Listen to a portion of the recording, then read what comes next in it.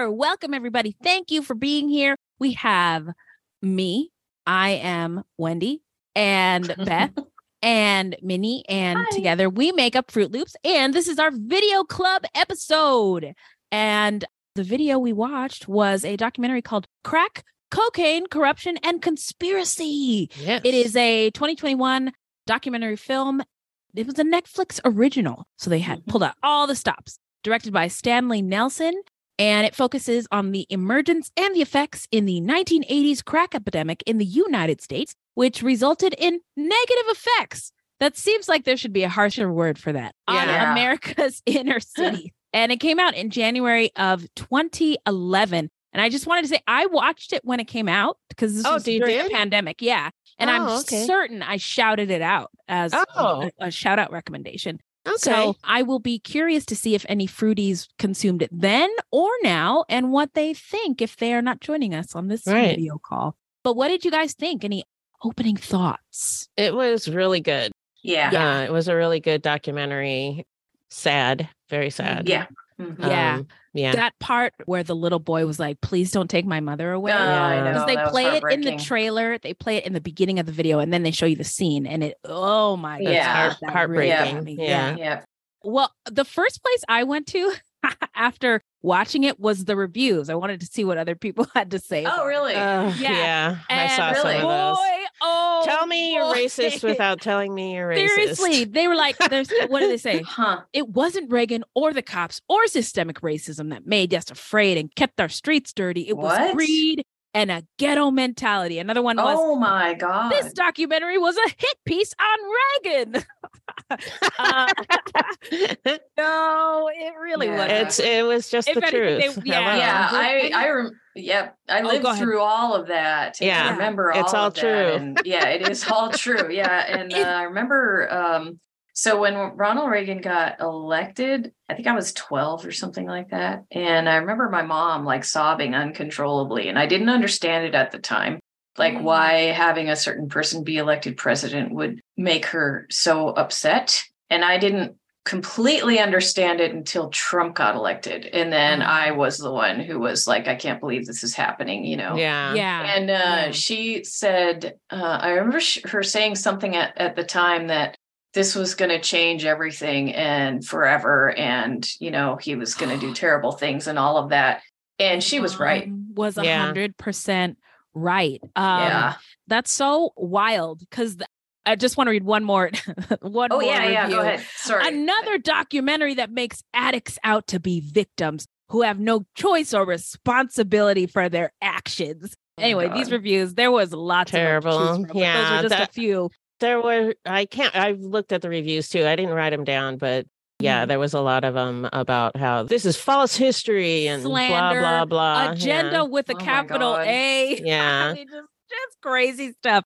But I too really, really enjoyed the documentary. So we talked about Reagan. That's kind of where they started it after we saw the clips of users and dealers and former addicts either on the street, like actual archival footage. And then there was interviews with them where they were talking about kind of how it first started and how they felt. And then I also want to comment on the soundtrack because it's entirely a hip hop soundtrack. So good. And and what I think is important to note is, especially hip hop at the time was telling the story of what exactly was going on. And people are just like, this music is so great.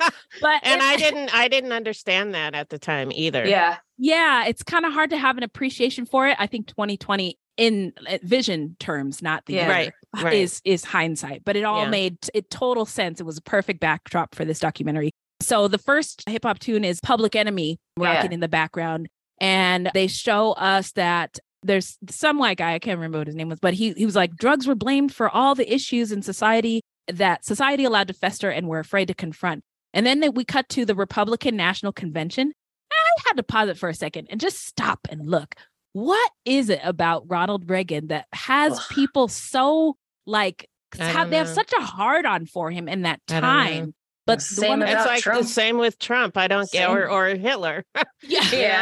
Why? I don't get it. But I don't see it But the historian did make a really important comment about how he seemed to really speak to the people who felt left behind, specifically the white people who felt left behind. Definitely the white people. Yeah.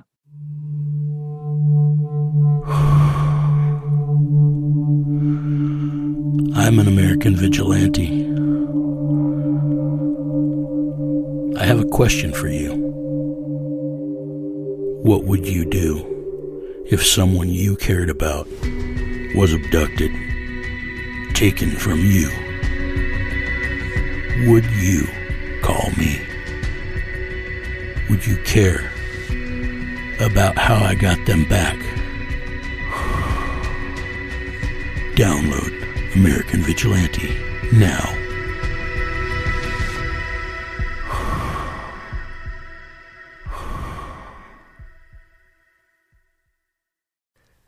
From DNA testing to the Dixie Mafia, Crime Capsule brings you new stories of true crime in American history. I'm your host, Benjamin Morris. Join us for exclusive interviews with authors from Arcadia Publishing, writing the hottest books on the most chilling stories of our country's past. You can find us wherever you get your favorite podcasts or on evergreenpodcasts.com. Crime Capsule. History so interesting, it's criminal. But the 80s was an interesting time, and everybody comments about it, how, there's Wall Street, and all of a sudden there's this influx of money. And we should note that the year before 1980 was the 70s. And there's one year in the 70s that was the deadliest year on record in the city of New York. So there was a lot of crime. And I think people thought, Ronald Reagan will help us. He's going to fix it. Yeah. But so quickly that all turned around. This Make America Great Again turned into Make America a pile of doo-doo. And unemployment went through the roof. And there is the neuroscientist, his name is Dr. Hart, and I'm very familiar with his work. He wrote a book a little while ago, but he is a really strong advocate for the decriminalization of drugs in general. And he actually studies drugs. So I was glad that they included him in the doc. Anyway, the economy was stimulated. People were going out dancing again. And cocaine was this like elite, fancy schmancy drug that people use to have fun. And they were interviewing people who were like, I've used it a couple times. And this one guy was like, I couldn't wait to graduate from college and start making money so I could just buy it and be a part of that lifestyle. And, they had that clip of, I don't know if that was the first Wolf of Wall Street, but that wasn't later. Wall Street. It was. Is that what it was? Yeah, called? It was Martin Sheen, wasn't it? No. Yeah, I think so. No. Wasn't it? I don't know. Michael Douglas. Yeah, I get them mixed up for some they look reason. similar. Yeah. And he was like, greed is good, and his hair all slicked back. And, one guy said it felt like the city was coming back. And there was addicts describing the drug. It was a glitzy drug. You could stay up all night and have fun. And then they cut to Scarface, and that movie helped make the drug even more popular. And one of the former dealers, her name is Mac Mama Williams, was like, "This is if you got this means that you have money. People with money get this drug." And another historian, they had a lot of historians. There's hip hop historians, cultural historians. They were all really interesting. Yeah, they were. Coey Rodriguez was my favorite one. He's a snack. Anyway,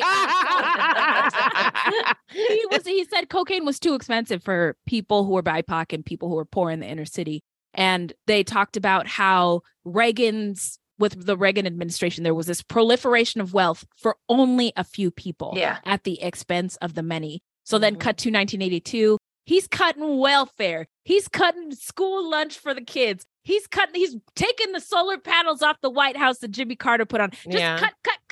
Just being a dickhead.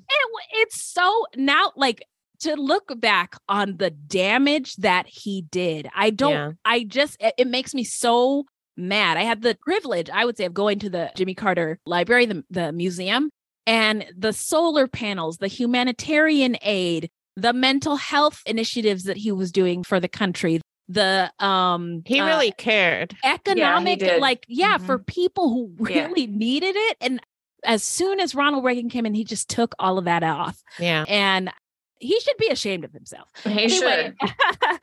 So he eliminates a bunch of stuff. Unemployment goes super duper high. And then they cut to the next cool hip hop song by Grandmaster Flash. We're talking about broken glass everywhere. People pissing on the street. It's like they just don't care. Can't take the smell. Can't take the noise. Got no money to move out. I guess I got no choice. Anyway, so that was cool. And then there was this dude. His name is Samson, but I've referred to him in my notes as dude. The dude abides. There's people who are on the other side of the whole. There's a whole economy for crack at the time. So was it Samson Styles? Yes, the black former guy? dealer. Yes. Okay. He talked about how he didn't have money, and then all of a sudden, with the sale of crack, he did have money. There was a former homicide detective who talked about during this time he was a child and all the things that he had to do to survive, including stealing from people. Stealing from the store, stealing, say, hey, ma'am, can I help you with your groceries? And, run away with a bag or two. One former dealer was talking about before he started dealing, the poverty that he experienced and described having holes in his shoes and being so embarrassed during picture day that he would cover his shoes with hands. And there's an activist, I forgot his name, but he talked about nobody really understands how traumatic poverty can be. Yeah. And that when you are in poverty and you have an opportunity to escape it, you will do anything you can to take it. And so when you're broke and oppressed and something comes along to change that for you, you're going to take it, even if it is crack cocaine. So from 1982 to 1984, cocaine starts entering the United States by 50%. What happened? Then the price of cocaine started to fall, and Ronald Reagan goes on TV and he's like, 4 to 5 million people use this drug regularly. And they were talking about how you can't even get one Cuban cigar across the border, but a gazillion pounds of cocaine get through no problem. What is this? So they're implying that there's no way that this is just coming from people in the inner city. This is bigger than this. And I'm really glad that they kind of zoomed out at some point during the documentary and talked about that graphic of the three countries, the United States, Iran, and Nicaragua, and what was moving from country to country. So the United States was selling, basically, I think Congress was like, Ronald Reagan, you need to stop asking us for money for whatever nonsense you were trying to combat in Nicaragua. It's a little country in Central America. It's not that big of a deal. But Reagan, I think, was trying to fight communism. And you guys stop me if I'm wrong, because I don't remember this point. No, you're not wrong. Yeah, they were talking about Marxism specifically at the time. And by the way, what's the problem with Marxism? Doesn't everybody get what they need with Marxism? Am I wrong? Different politics. I don't know. Okay. Well, it turns into fascism is the problem. Yeah. It's a slippery slope. Yeah. Well, I think at least that's been our experience with other nations.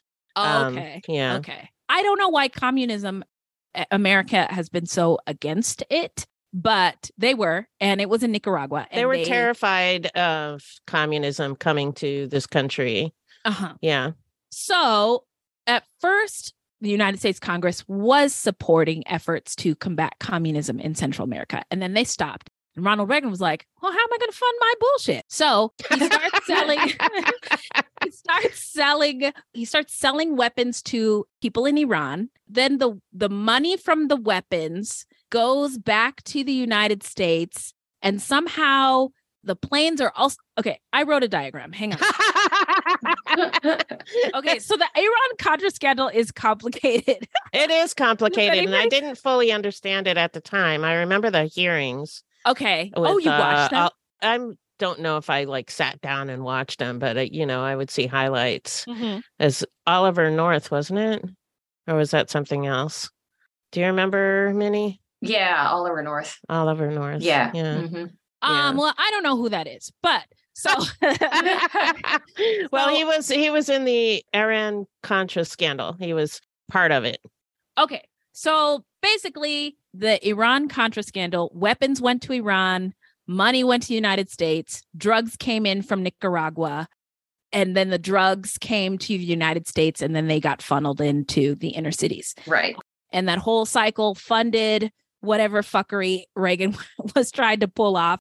Side note, it didn't work and, helped destabilize Central America. And now we have an issue with people seeking asylum at our border today. But we cut to one famous drug dealer who you hear about him a lot in rap songs, Freeway Rick Ross. And I don't know if you guys are familiar with the show. What show is that? With Franklin Snowfall on FX. Oh, I know of it, but I haven't watched it yet. Is it about him? So the main character is based on Freeway Rick Ross, who started, he got a lot of his supply from Nicaragua, but he realized, and he talks about this in the documentary, people used to like freebase and make crack on their own, but it was like a complicated inconvenient process. Yeah. And so now here comes the dealer. Greg offers his customer service. He'll break it down for you and sell it to you in the form that you desire to smoke it. Yes. And so he realized that you could make a lot of money doing this. He made a lot of money in Los Angeles, and then there were some big players on the East Coast. And now with cocaine being cheaper, crack was also cheaper, and people who were really poor had access to cocaine in a way that they had not before. Right. And couple that with the despair, the unemployment, the lack of resources. I mean, what else do you expect people to do? Yeah. And they said in the documentary that it all happened really, really fast. About the CIA nonsense, I never knew this before watching this documentary, but the head of the CIA actually went to a high school in Watts to speak to the community and give them a chance to air their grievances at the CIA. And they were like, how could you do this? Like, one woman said, why did you do this to our community? How did you allow all this to come in? And he was like, how dare you guys accuse the CIA of doing this? We didn't do. You guys are just big bad complainers, and didn't take any accountability. But then I guess after that meeting, the CIA did do an investigation. It was like, oh, we did do all We did have something to do with that. Yeah. Yeah. So they also talk about like what happened to the community during the crack epidemic. And again, there's no jobs. And there was this campaign. Do you guys remember the McDonald's campaign? You know, I didn't remember it, but I know you've talked about it before. Yeah. So when that came on, I was like, oh, that's that commercial Wendy always talks about. Yeah. and they were like, oh, and there was this, they just showed one commercial, but it was a whole like years long campaign. Yeah. Calvin, you know, he used to be like this disrespectful young guy on the street, but he gets a job at McDonald's and all of a sudden turns into a good kid. Oh yeah, he's respectful. And then cut to one of the dealers who's like, I worked at McDonald's. They paid minimum wage and it wasn't shit. So fuck you, Calvin. Yeah, that was funny. Fuck you, Calvin. Yeah. What else? So they talked about how fast the drug could come into your hands and sell it. One guy described being able to sell 100 vials in 20 to 30 minutes. Holy cow. And it was white people who were using too. Yeah. This was another one of the negative reviews, is the statistic went by kind of fast, but they said 2/3 of crack cocaine users in the United States were white. Right. In Los Angeles, there were a bunch of Black people convicted of federal crack cocaine crimes. But in Los Angeles alone, not one white person was convicted. I thought they said the whole country. They didn't. I had to rewind that. Okay, and that's why I said it went by fast. So it was Los Angeles County. Yeah, and you could totally be misled by that stat. Yeah, and be angry. I get like, oh, this is very one-sided. But it's just one part of the United States. I would guess that more Black people were arrested for crack than for sure. Yeah. So 100%. I have an admission to make in that my whole life until fairly recently thought that rock cocaine and crack were two different things. I didn't know it was crack though, because in the social group I was in, I don't know if this is common, but they were calling it rock cocaine. And it's okay. But still on my list of things to do, ladies. So addiction is a complicated thing. Yeah. And during different phases of your life, or, you know, depending on the trauma that you have or what else is affecting you, you know, something might be addictive to one person and not to another. Mm-hmm. And that's not the fault of the person. That's just kind of how things happen, you know? So that was interesting because I was fascinated by the chemical process. And and I thought the freebase thing was interesting. And then rock, which I thought was just, a different stage of which it is, I guess, freebasing. But I didn't know that that's what they called crack. And it was the 80s. Mm-hmm. So it was the 80s. everybody was doing it. The documentary is accurate. Everybody was doing it. It was so it wasn't like something that we worried about a whole lot. Mm-hmm. Yeah, there's even that song, White Lines. Yeah.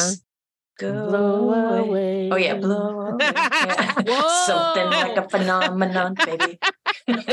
I have so much to learn and get but back to back to one quick. The documentary is broken up into chapters. So cut to chapter 3. The historian Coey talks about how crack cocaine was different compared to like heroin and meth. Like you had to be like in the mob, have these established connections, established like crime businesses in order to have access to be able to engage in selling those drugs. And with crack, you really could start a whole business with a little bit of capital to start with and be taken off making a lot of money right away. The truth about the Haditha massacre has been covered up, but not anymore. I know you know what happened. They went into houses and killed women and children. What are you thinking? What a mess. U.S. Marines murdered innocent civilians in cold blood. And at the center of it all is 25-year-old Sergeant Frank Wuterick. And me. Murder in House 2. A new podcast from Crowd Network. So when the scammer uses the hypnotic method of building rapport, then they create dysfunctional, delusional reality. That's how a scam begins, convincing the mark that it makes perfect sense to hand over their money to a con artist. The Scams and Cons podcast tells you how scams are run. You'll hear how people are convinced to buy fake art, buy machines that print money, or steal your house. I get a phone call from my wife, and she let me know that they had decided to move all our stuff out. I could no longer do anything about it except go through an eviction. And you'll hear it from the experts, people who run the cons. So we go to your bank, you go in and get $6,000 cash, give us each $3,000, we give you this. You go home, and what you find out is cut up newspaper. It's fun to know how the trick is done, and that's what Scams and Cons is all about. Listen at scamsandcons.com or wherever fine podcasts are found. They talked about how there was a lot of money coming in. Everybody involved in the economy of it was young. And then you combine all this money, young people, give them weapons so that they could protect their, businesses. Assets. And it's a recipe for disaster. And then prior to all of the deaths and the violence, police were not coming into the neighborhoods. Police looked the other way at the sale of drugs. They were just walking around with their billy clubs, looking the other way, not paying attention, and people weren't getting arrested for this stuff. But then when the murders started to happen, things started to take a turn. Police did not care as much until that officer was killed. Right. Do you remember that part of the doc? Yeah. I can't remember what his name was, but there had been all these deaths, and Nancy Reagan and her stupid ass don't just say no. Just say no. Yeah, it's that easy? Okay. Yeah. And that was their response to a public health epidemic and crisis was just tell them to say no. Yeah. And I've talked about this before on the show. Sometimes you cannot just say no. It's not safe to do so. You could get harmed for rejecting, engaging in this. Your family could get harmed. Like it's really not that simple. It's not simple. No, she made it into like this very simple thing, and none of it is simple. And we knew at the time how stupid it was. Yeah. Everyone made fun of her. Yeah. Oh yeah. Can we talk about the campaigns?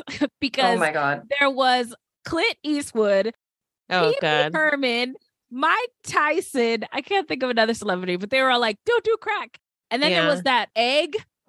This is your brain on drugs. Yeah. I never understood that commercial. I learned it from watching you, Dad. That was an ad? Yeah. Oh no, I don't remember. Wow, I just always thought eggs are delicious. What do eggs have to do with drugs? I just could not. Oh, but it was dumb back then, and it's dumb now. Yeah, I mean, if they maybe had talked to a user or an addict, or talked to any mental health professional, they knew everything, and everything was made very simple. Yeah, black and white. Yeah, and that's honestly how Republicans think. I'm really glad you brought that up. The performance of action is really gross to me, and that leads me to another thing. When Papa Bush hired that guy to buy drugs outside the and then they arrested him, and then he goes, "This America is crack cocaine sold right here on the streets of the White House, right across the street." And then they set the whole thing up. They set it up. You guys are so sick. Gross. Oh my God. So you guys suck. Yeah. 0 stars. Would not recommend. So we get a little bit more testimonials from former dealers and former addicts. They show footage of more deaths occurring. This also got me, is that the kids in the neighborhoods knew what was happening. Like they interviewed a group of kids, and the kids were like, these people are coming from New Jersey to get drugs. Yeah. And that was kind of sad. Yeah. And then speaking of the kids, they start talking about crack babies. And it blew me away. That it was eye-opening. The notion of a crack baby is a lie based on 23 births. But what they did after that study that should have never been published was horrific. Yeah. This basically started criminalizing women. And just what they're trying to do now. Exactly. Abortion. Yeah. Yeah. And it's so easy it seems like it's just really easy for Republicans to do.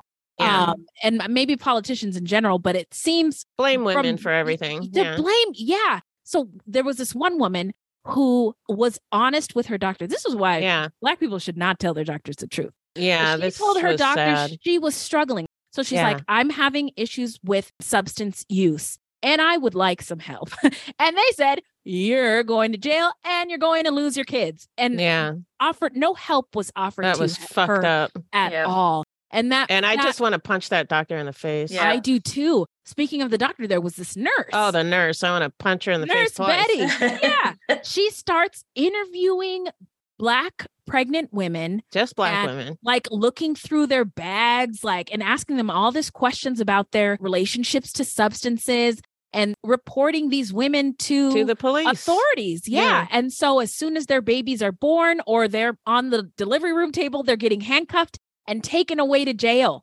And I'm also glad the documentary talked about what harm to women in society does to a community. So by having all these mothers removed from the homes, having all these children removed from their mothers because of their kids being born as crack babies. Shut the fuck up, Geraldo. He said, this mother just gave birth yesterday.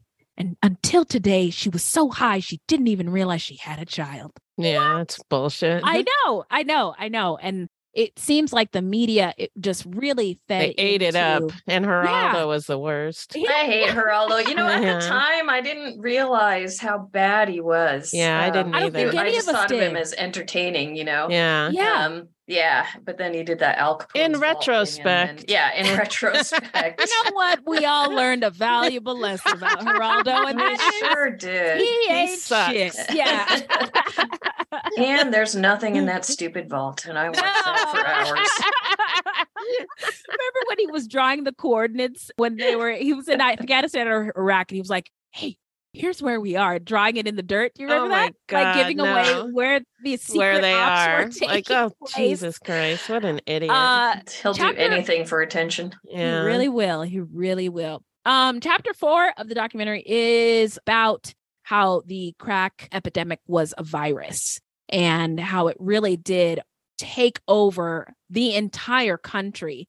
You know, old, young, any walk of life. There were white people, there were journalists who was part of the documentary who talked about he got wrapped up into a crack cocaine addiction. And they showed more footage of the devastation. They were talking about how women had a different currency than men did in this crack cocaine economy. So men could steal and beat people up to get money for drugs. Women didn't have that option available to them, or I think the guy threw in a snide, or at least they didn't think they could. I didn't take it as snide. You didn't? Personally, no. I thought it was they didn't think that they could do it, but they might have been able to. I think he meant in a more complicated way, the way society sort of trains women to think of things that they can and can't do. Right, exactly. And so he was actually criticizing the society in the way that women are made to think that they can't do certain things. They can't do the things that men do. Right. Okay. Yeah. But he might have been snide. I don't know, but that's not the way I took it. I'm going with that because that sounds way better. So, then they get into the women using their bodies as currency in order to feed their addiction. And meanwhile, still not one mention of services, harm reduction, therapy, anything. Nothing that we see now with the opioid crisis, which has been treated vastly differently than the crack epidemic because of who was afflicted the most, who we saw afflicted. And the sound bites are wild. Like Hillary Clinton and these are super predators. Yeah. Can't remember what. Gosh, she looks so young too. Yeah. Well, then we can excuse her for saying something so stupid. Yeah, I did not like the Clintons back then. I didn't like them. They were very centrist, almost Republican. Okay. Yeah. Well, at the time, but I think they have changed. I think they've evolved. Right. Yeah, and I think one thing that the documentary pointed out was that at the time, not only were white politicians and news media portraying Black urban centers as like this crack, war zone, jungle, wild, zone, Black people within the communities were also suffering, who were having to deal with the violence. Nobody was coming to help them. And I think they jumped on the bandwagon at first. Yeah, Black people, Black clergy, the church was like, we need to do something. And the thing they knew to do was ask for more police. Right. So we get some really terrible laws that come to pass, or acts or legislation. The first one was Ronald Reagan, I think in 86, maybe 88. I don't know. Somewhere around there. But it was some sort of drug act. And then there was the 94 crime bill, written by Joe Byron, by the way, but signed by Clinton. And it basically ramped up policing, gave police lots more resources to, quote unquote, fight the war on drugs, which is really a war on people who are suffering, whose skin is a darker hue. Yeah. And I think at the end of the documentary, they gave a statistic that there has been several $1 trillion spent on the war on drugs, tons of police added to a bunch of big and small cities. It doesn't matter. Just send more police there. Yeah. And not much has really improved. And the statistics on the incarcerated was staggering. Something like there were 300,000 people in jail. Now there's 2 million. Yeah. It was staggering. A 700% increase since Ronald Reagan signed that act. So I don't know what to say. I think I'd always heard as a kid, the CIA brought crack into the Black community, but it clearly is true. It's not a conspiracy theory, which, I like it when conspiracy theories are proven right. But it's also really sad because it's all very obvious, especially with this archival footage and the voices of people who were there and experienced it. And I think one of the legislator guys, he's a Black House of Representatives person, and he was like, seemed like a good idea at the time. Yeah. But now that we know that it's not, what are you doing? Yeah. What are you going to do? Yeah. So the way it ended was, it brought me to tears. Oh. The guy, I think it's your scientist guy. What's his name? Carl Hart. Carl Hart. No. Yeah. Carl Hart. Yeah, Dr. Carl Hart. Who is a snack. I agree. But he said there's a proverb. He said, I go into my neighborhood and I say, where are my friends? And it echoes back, where are my friends? And that made me tear up. Yeah, me too. And I had to rewind it and also listen to an interview about the show because I didn't hear. I was like, who's Echo? I actually did. I listened to it twice too. I rewinded it and listened to it because it was so affecting. Yeah, very, very. What is the word? Poignant, profound? I don't know. You guys read books. Yeah. Okay, thanks. But yeah, that was that really got me. I wanted to say another silly thing about the anti-crack campaign. The LA Lakers doing a rap. Oh, yeah. Oh, yeah. What was that song the kids that were doing? Your mama's a crack whore? Yeah, I didn't know. I never what? heard that one. Your mama smokes crack. And crack is whack. Crack, crack, crack. I had never heard that before. Yeah, that I hadn't either. Disturbing. It was like little kids. Yeah, little kids singing it. That was really disturbing. Wrong. Yeah, this seems very wrong. And again, so much money must have gone into those campaigns when we knew, like, alcohol has been around for a long time. People have had problems with alcohol for a long time. And I don't know when that drink responsibly slogan came around, but there's been treatment for this kind of addiction. And it just wasn't treated with the same when we knew better and we didn't do better. And that's embarrassing. And I hate it here. Wait, you hate it here? Yeah, you're not going to believe this. Yeah. America is like your terrible, abusive parent that you love very much, but you have a lot of notes. Yeah, and you're not sure if you want a relationship with them anymore. Right, yeah. Hi, I'm Matt Harris. Seton Tucker and I host the podcast Impact of Influence, which for 2 years covered in depth Alec Murdaugh, who was eventually convicted in 2023 of murdering his wife Maggie and son Paul. That story continues to evolve, and we will cover that. Plus, we will tell you stories of other true crime events that have happened in the South. Please join us on Impact of Influence. And give us a follow on the Impact of Influence Facebook page.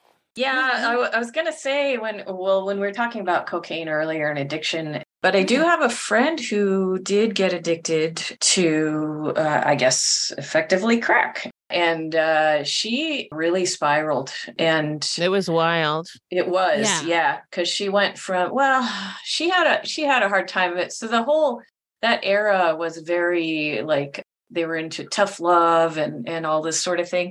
And she had struggled with other kinds of addictions. When she was 13 years old, her mom kicked her out of the house, which she's 13 years old. And then she kind of turned to sex work to be able to live. She was 13. Yeah, a baby. And I remember asking her at one point, I said, are you upset with your mom? And you know, you were just a child. And she said, well, what else was she going to do? She couldn't control me. I was just going to do whatever the fuck I wanted. And she didn't want to, call the police on me. I'm like, so she kicked you out? She couldn't, take you to therapy or whatever. Yeah. But it didn't really, like you were saying, it didn't really exist like treatment programs like we have now. They didn't exist. So her mom's solution was to kick her out of the house, instead of getting her treatment. And, I struggled through alcoholism and I felt like I was sort of after my own devices to try to get away from it, even though like our family went through a lot of therapy for many, many years. And that certainly helped. Yeah. But at the time it was like, the old pull yourself up by your own bootstraps thing, it's like, you're just weak, you need to kick your addiction in the ass. And, you just need to be like Calvin. Yeah. Be like Calvin. Get a job at McDonald's. Just say fine, no. Yeah. Yeah. So that was the attitude of the general public. Overall, and of the time, and tough love was tough big. love, all that's of a that, good.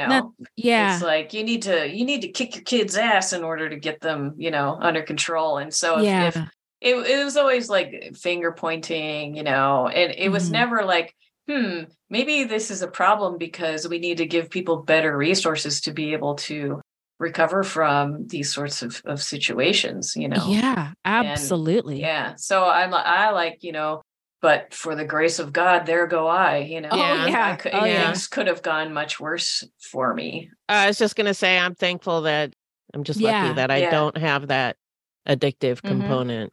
Yeah. You said your family also went through like therapy, and I want just like the resources and also the mentality. As far as the documentary goes, they focused a lot on BIPOC communities, and with the unemployment being so high, I can't imagine that there was also resources available there wasn't for mental health. The only reason that we were able to do it is because our parents had the resources. Right. And so I just think that I like that this documentary gives us an opportunity to have a conversation about like all this very complex situation and scenario that occurred in the 80s and 90s that still affects people today. Like I was thinking about all of those kids whose moms were taken away, right? On camera. The trauma that I'm wondering, where are they now? Exactly. Where are they now? In jail, whole generations of people just traumatized. And all forced into it. Yeah. And all they if somebody had just said, hey, would you like some help today? Right? Could have gone so different.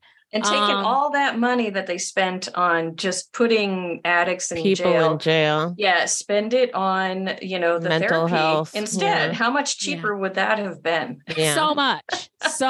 And how productive people would have been instead of going to jail and being traumatized over again. Yeah. What else? Any other thoughts on the documentary?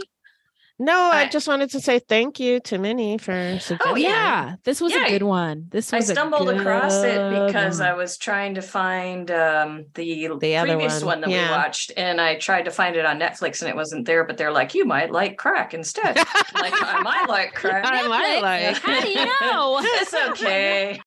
So I just wanted to say there's a positive end to my story with my friend. Oh, okay. So she eventually did get into treatment. So she eventually got off the drug, and she went through the whole program and made amends to her friends. And now she's a social worker. Oh, wow. I love she does really well. Yeah. And she's helping people and living the good life. And so that's wonderful. Eventually she did manage to get out of it and actually used what had happened to her to affect positive change. Help other people. To help other people. That's rad. Yeah. I think she's that awesome. is the I really love her. That's the goal of the documentary, I think, too. Yes. On the positive reviews, people were saying, wow, this is a real eye opener. Yeah. And, as an opportunity to sort of move the conversation forward on how we fix this. I will also say that as somebody kind of in the recovery space, addiction, the way we talk about it now is different than what I saw in the documentary. Yeah.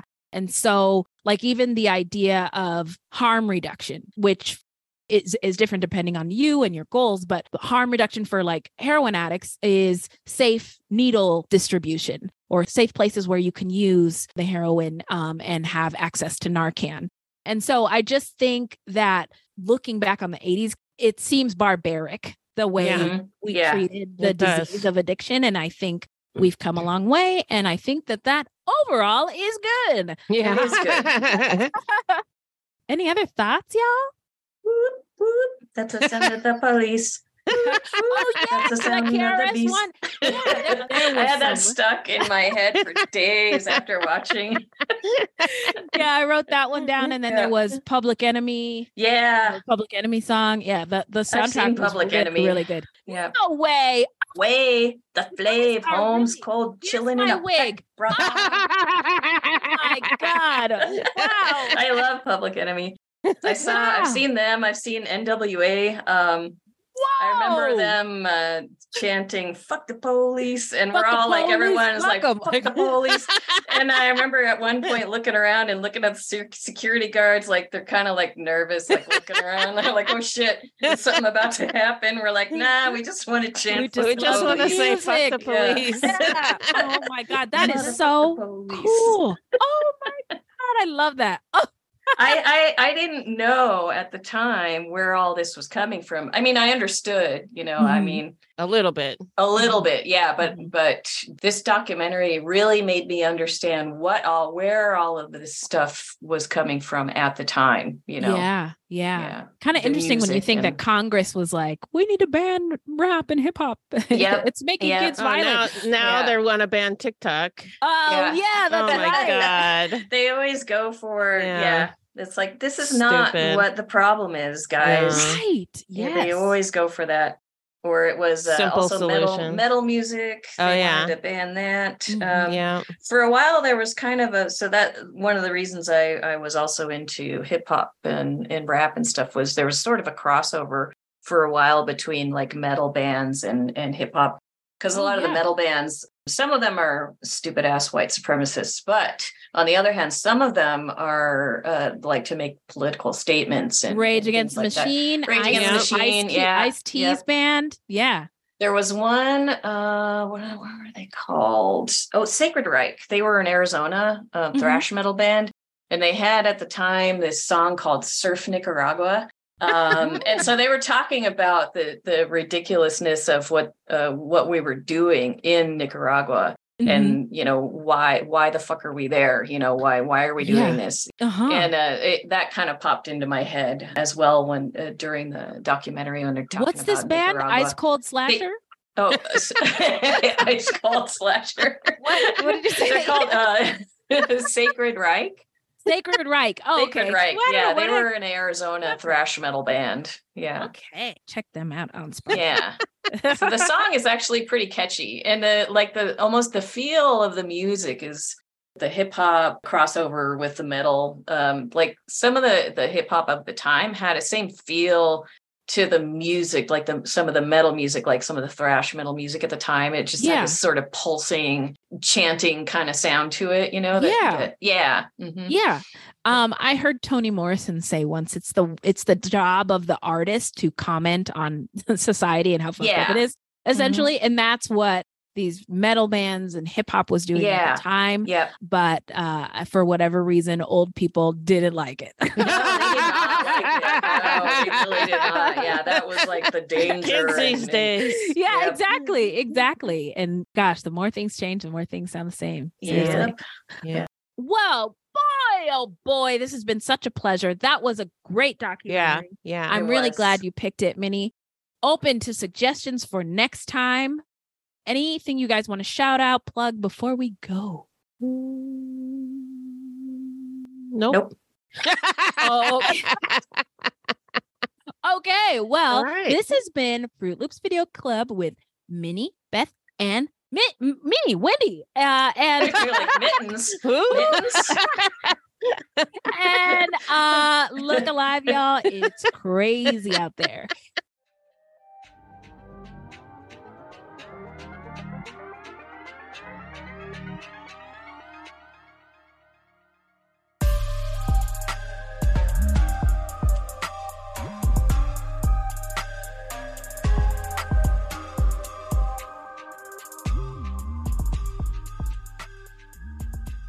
Ronald Reagan, he should be ashamed of himself. He should. Taking the solar panels off the White House that Jimmy Carter put on. Just cut. Just being a dickhead. Make America Great Again turned into Make America a pile of doo-doo. Oh, tell me you're racist without telling me you're racist. Seriously, broken glass everywhere. People pissing on the street. It's like they just don't care. Can't take the smell. Can't take the noise. Got no money to move out. I guess I got no choice. His name is Samson, but I refer to him in my notes as dude. The dude abides. And Ronald Reagan was like, well, how am I going to fund my bullshit? Okay, I wrote a diagram. Hang on. Side note, it didn't work. And Nancy Reagan and her stupid ass don't just say no. Just say no. Yeah, I didn't know it was correct though, because but still on my list of things to do, ladies. White lines. Yeah. Blow away. Oh yeah, blow away. Yeah. Something like a phenomenon, baby. I have so much to learn. I learned it from watching you, Dad. Shut the fuck up, Geraldo. And there's nothing in that stupid vault, and I watched that for hours. 0 No stars. Would not recommend. Would not recommend. In retrospect. In retrospect. You know what? We all learned a valuable lesson about. I'm going with that because that sounds way better. Speaking of the doctor, there was this nurse. Oh, the nurse. I want to punch her in the face twice. Nurse Betty. Yeah. And I hate it here. Yeah. You just need to be like Calvin. Yeah, be like Calvin. Do the job at McDonald's. If somebody had just said, hey, would you like some help today? But they're like, you might like crack instead. Like, I might like crack. I might like. How do you know? It's okay. And I think we've come a long way. And I think that overall is good. Yeah. It is good. Whoop, whoop. That's the sound of the police. Oh, yeah. That's the sound of the KRS beast. One. Yeah, I had that stuck in my head for days after watching. For whatever reason, old people didn't like it. No, they did not like it. No, they really did not. Yeah. Well, thank you, gals. You're welcome. Yeah, thank you. Okay, good night. Good night. Have a good night. Bye. Bye. Love you guys. Love you. Bye. Hello, this is Dr. Grande, the host of True Crime Psychology and Personality. On my podcast, I explore and explain the pathology behind some of the most horrendous crimes and those who commit them. We discuss topics like narcissism, psychopathy, sociopathy, and antisocial personality disorder from a scientifically informed perspective. What is a narcissist? How do you spot a sociopath? What signs can you look for to protect yourself from these dangerous personalities? It's not just about the stories, but also the science and psychology behind them. So if you're interested in true crime or mental health, I'd encourage you to give my show a listen wherever you get podcasts. Hi, I'm Sean McCabe. And I'm Carrie McCabe. We are, well, married, obviously, but we're also obsessed with the darker side of things. True crime stories, alien abductions, poltergeists. If it leaves you scratching your head and keeping those lights on at night, we want to hear about it. That's why we host the podcast, Ain't It Scary, with Sean and Carrie. Every week, we bring our listeners a true story guaranteed to send chills down your spine. From history's most brutal serial killers to the mystery of spontaneous human combustion. Yep, lots of these stories leave unanswered questions behind, and you'll get to poke through the rubble of the evidence with a hardened skeptic and someone whose mind is more open to fun. Yeah, that's what I was gonna say. You can find Ain't It Scary with Sean and Carrie wherever you get your podcasts, and on social media at Ain't It Scary. Come play with us.